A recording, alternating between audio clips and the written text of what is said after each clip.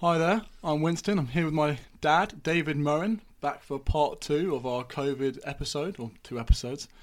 And we're going to go straight in with the question. There's been some controversy surrounding COVID numbers, how they're recorded and if they're accurate. Do you think the case rates we're told are reliable? I think the idea that a death is related within 28 days of a positive COVID test is open to a little bit of inaccuracy. And then you've got, the other issues that go with prior conditions, comorbidities. I think the most reliable way to look at what's really going on in our society is to look at the mortality rate and seasonal mortality rate and the averages that go with it, because it's important to remember some 45,000 people die every month in the UK of our 62 million population. So just saying that you died of COVID because you had a positive test doesn't mean anything. You might have died a week later with flu. And so the average death rates, which are produced by the National Statistics Office, I think are the best indications of the severity of what we face. And so I think that the reporting stats are crazy. To say 60 or 70 or 80,000 people have died of COVID means absolutely nothing. No reference points, no prior averages. What we should be talking about is the percentage of deaths that we're undergoing over the average death rate over a 5-year average. And what's interesting is when you look at the first wave, predominantly those deaths took place above 60, more so above 70, and more so above 80. We weren't safeguarding our elderly sector of society, and they suffered proportionally, and the majority of excess deaths came about because of that age spectrum. If you look at where we are right now, despite the numbers comparatively in terms of numbers infected, which is a function of two things, one is we test more and the other is the young are more exposed, then naturally the mortality rate would be far lower as a percentage. And you can see that in the average death rates. We're roughly 20% above the average weekly rate of death over 5 years at this time. And whilst that's not desirable, it certainly isn't the Spanish flu or the Black Plague, and we're not facing the annihilation of our population. We're facing a problem and a challenge. And the question then is, how proportional are we in our response to it? And I think to date we haven't really had an effective or grand strategy. We've really just been relying on hope that we'd get through it and hope a vaccine would come soon enough. And that's not really how we should be coping with a situation like this.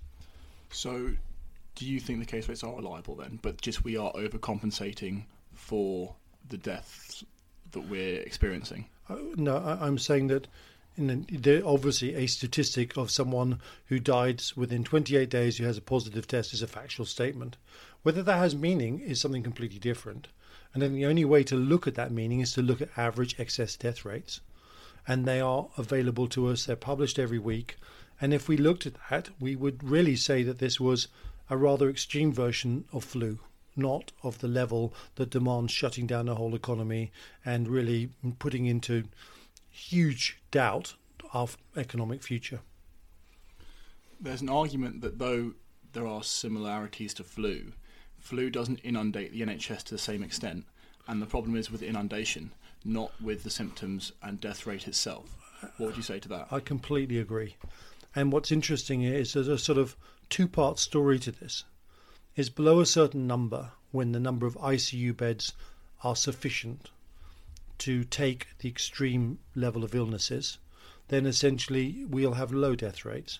What we saw in Wuhan was a saturation of the health system, and then people that should have survived didn't receive treatment and they died.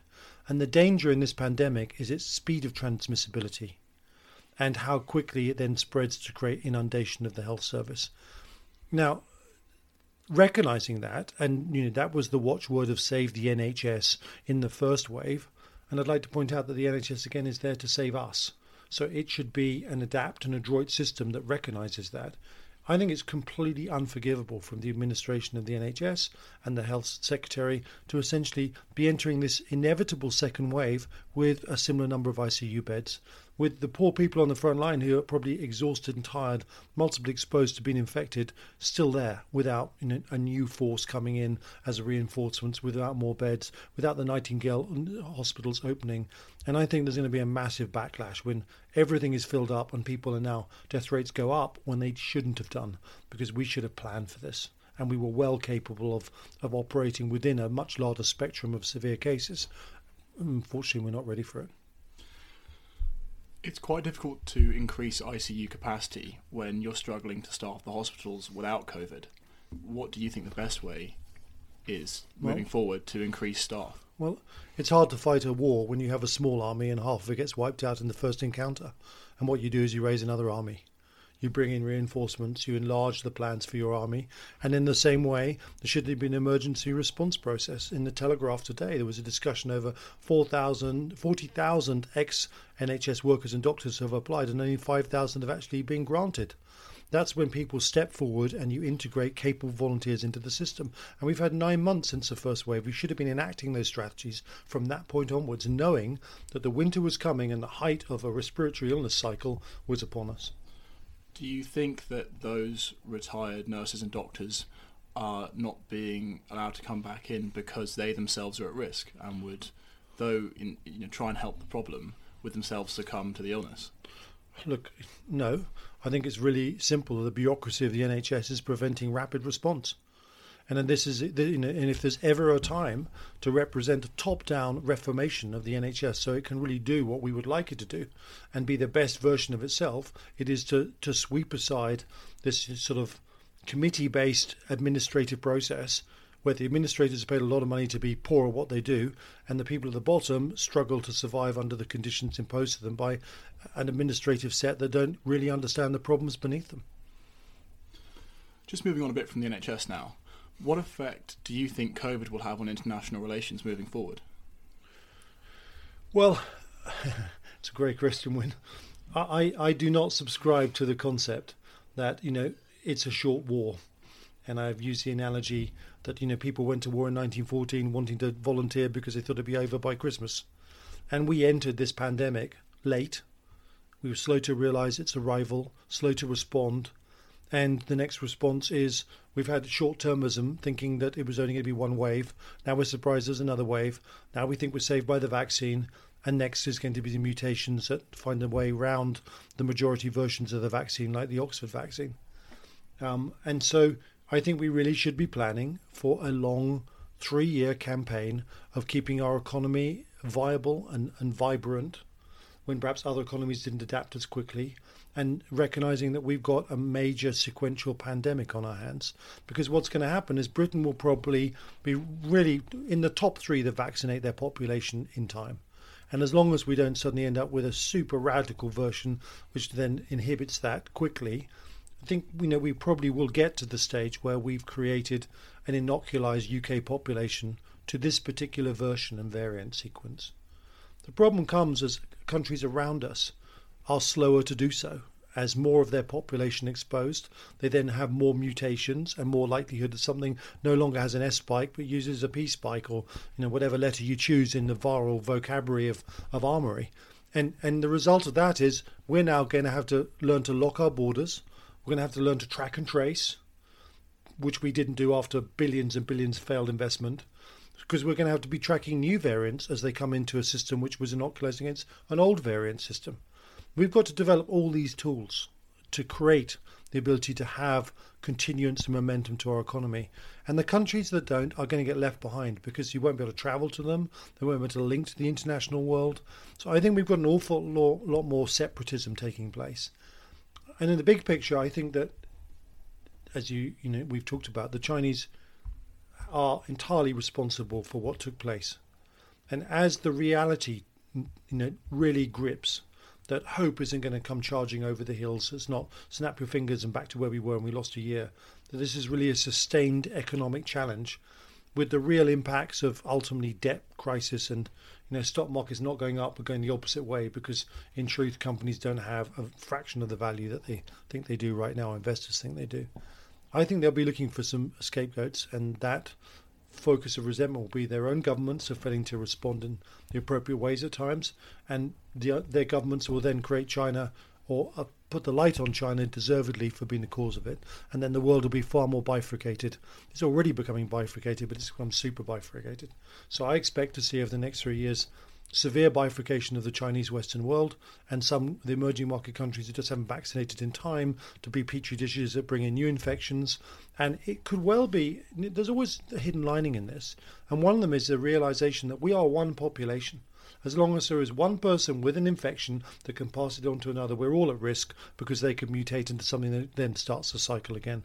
So in a strange way, it's going to really force the countries that are developed, like Britain, to get to the vaccine first and create a herd immunization through that process to then turn around and inoculate its nearest neighbors and the ones outside. So I think it could be a vast moment for humanity, but an awful lot of bumps on the way. You were talking a bit about a scapegoat there and talking about China being that scapegoat. It's quite interesting to see, a couple of years ago, there wasn't this level of anti-Chinese or anti-CCP opinion. But now more and more it seems as a result of this and kind of the spotlight being focused on China and then issues like the Uyghurs being brought to the fore, it seems that a lot more people are a bit more cautious when it comes to China. Do you think that would have happened with or without COVID? Or do you think COVID was needed to catalyse that kind of spotlight to focus attention on the government's actions? My short answer, it was happening anyway, but COVID accelerated it. Or as I like to call it, the Wuhan virus, because traditionally, please don't call it the Wuhan traditionally virus. It's named for where it came from. Okay, we cannot call it. We'll call it COVID. Cannot call it the Wuhan virus. So the process of polarization was really accelerated correctly by Trump's realization that America faced a strategic challenger, and America created and accelerated the trade war, and China wasn't doing well from it. So one of the interesting things is if you were playing Inspector Cluedo and who done it, the motivation would be clear that China would benefit from constraining and constricting its greatest competitor's growth, which is achieved. So I think that's a pretty first key moment. What happened through the COVID crisis or the COVID crisis process is that, again, we saw the CCP cover up the process taking place internally and encourage its spread internationally. It's very clear that even if it came out of a bat cave, they then took an advantage of an opportunity to make sure that we suffered unduly. And that, is the lowest level of recognition that we have a problem. The next one is the recognition they'd bought the World Health Organization, that everyone looked to for leadership, and they used that organization to cover whatever they'd done in preventing the awareness from increasing. And the third issue that is just interesting is that in this period of crisis and focus by Western governments on their own internal problems, China used that to be aggressive along every point on its borders against India in the Himalayas. It managed to break its agreements with Britain over Hong Kong. And so you can see aggression that was related to opportunity relating to the crisis that they'd caused. All of those things changed the coloured glasses people were wearing. When Trump started the trade war, he focused America to its competitors. Europe and even Britain under Cameron were just still kowtowing to the Chinese, thinking, we want to trade with you, ignoring all the evidence of what this organization, this nation really was, which was by trading with them, we were making them stronger so they could run us over. And I've never seen such self-sabotage. And I remember speaking publicly in front of a Chinese delegation and a UK trade group saying, what are we doing? Essentially, by working with the Chinese, we are selling our future for our nation children by making them stronger, and their values are the opposite of ours. There is no way that their mechanisms of centralized control can live coincident with democracy. You talked a little bit about the WHO there, and there were some rumours that perhaps they helped to cover up the spread of the virus from China and cover up, how bad it was. What would you say to that? What do you think? Well, I think it starts beyond that. I think they were very slow to talk about its spread. And the Chinese had huge influence from, its head to other elements in terms of how that information migrated. And when you're looking for the WHO to be your early warning system, you can really see how by taking hold of that organisation, the CCP benefited enormously. I think their greatest coup, and you just joked about it, but I'm going to say it again, is that how they managed to change the name of this virus.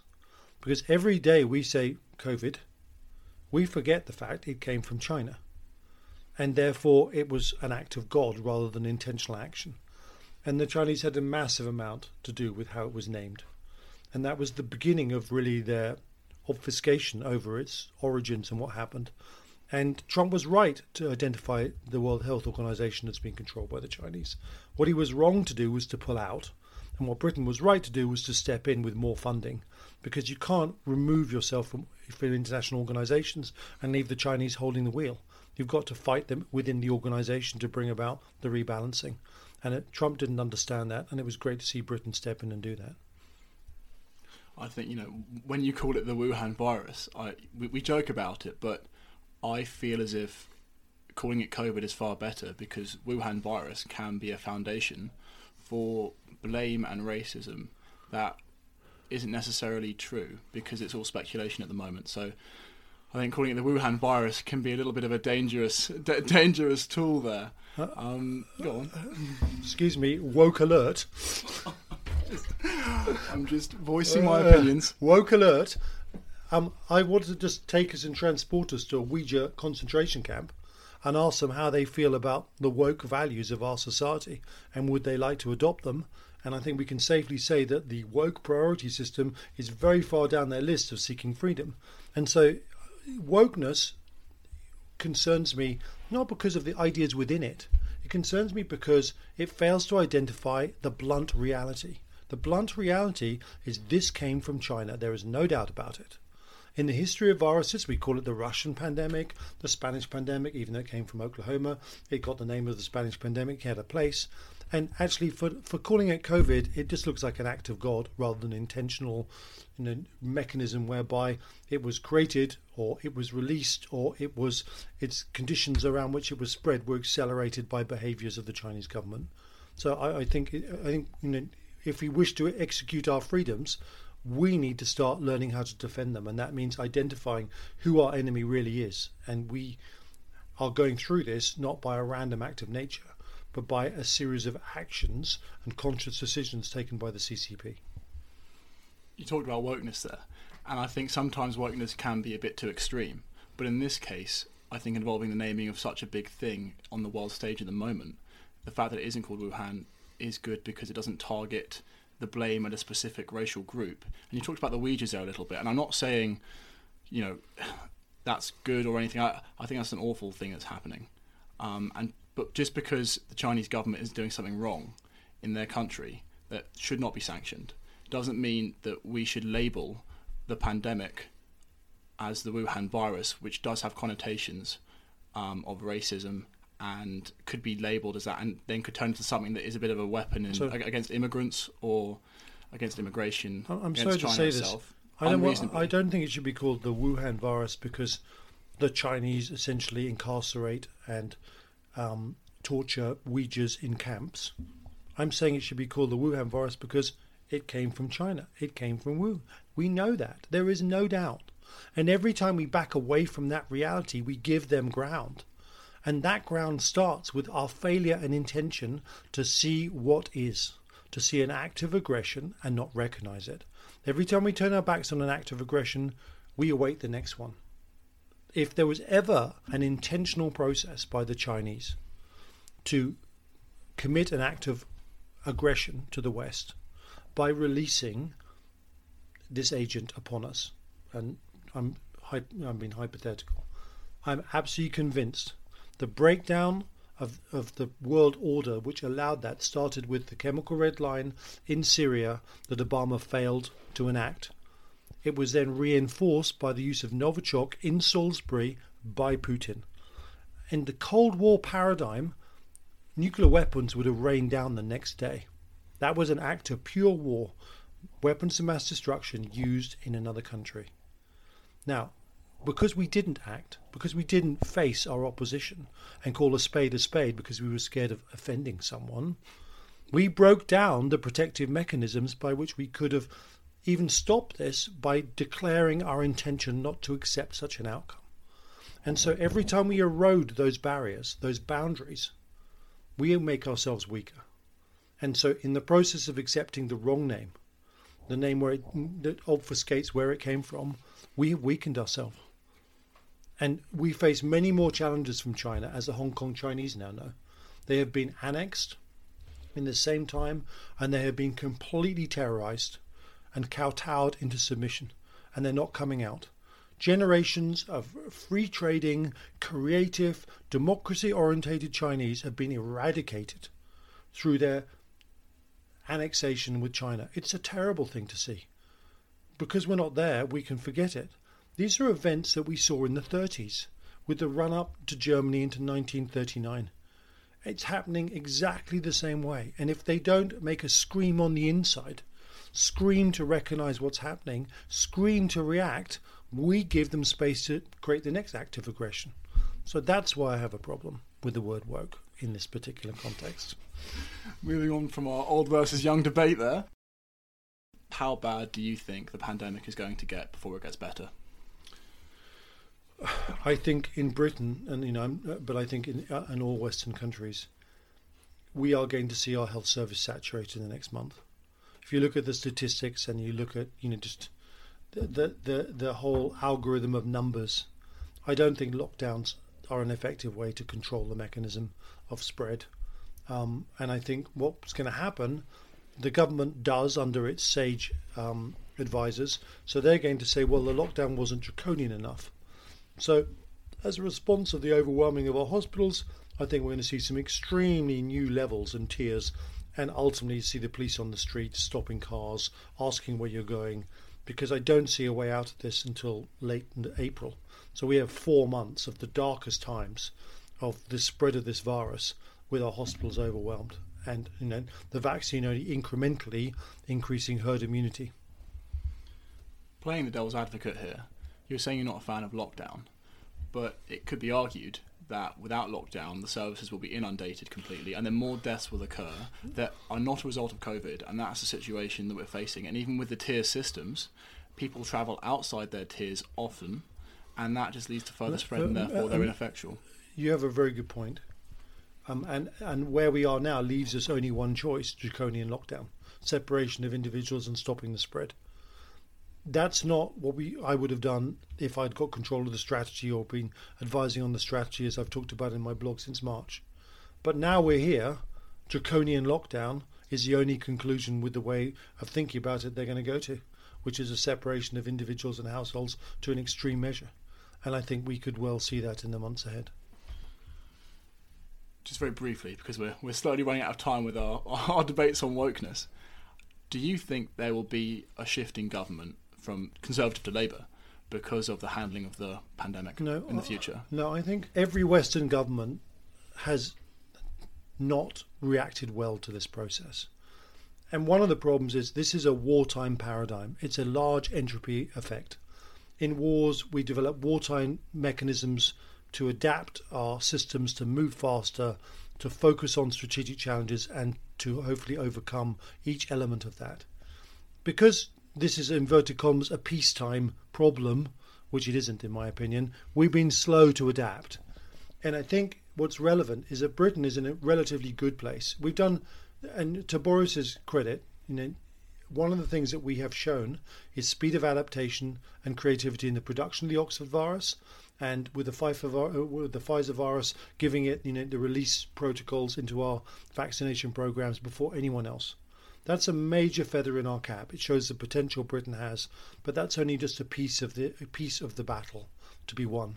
So I think, but I do think that if any country's government in the West can adapt, it's the British government, because we've been through a Brexit process, we've released our creativity, right-brainedness has been to dominate the government process, and so that's actually when those systems really benefit a country. Well, I think that's about it from us now. Fantastic chat, Stan. I had a nice little debate there on the Wuhan virus, and covered some nice topics as well. Always good to hear you speak. And I'd shake your hand, but we're not on video. So here we are. Thanks, Winnie. Anyone who's got any complaints over my woke views, contact Winston. If you have any questions, go to Dad's website, www.davidmurren.co.uk, and we can feature them on our next episode. Contact him through his email. Thanks for listening.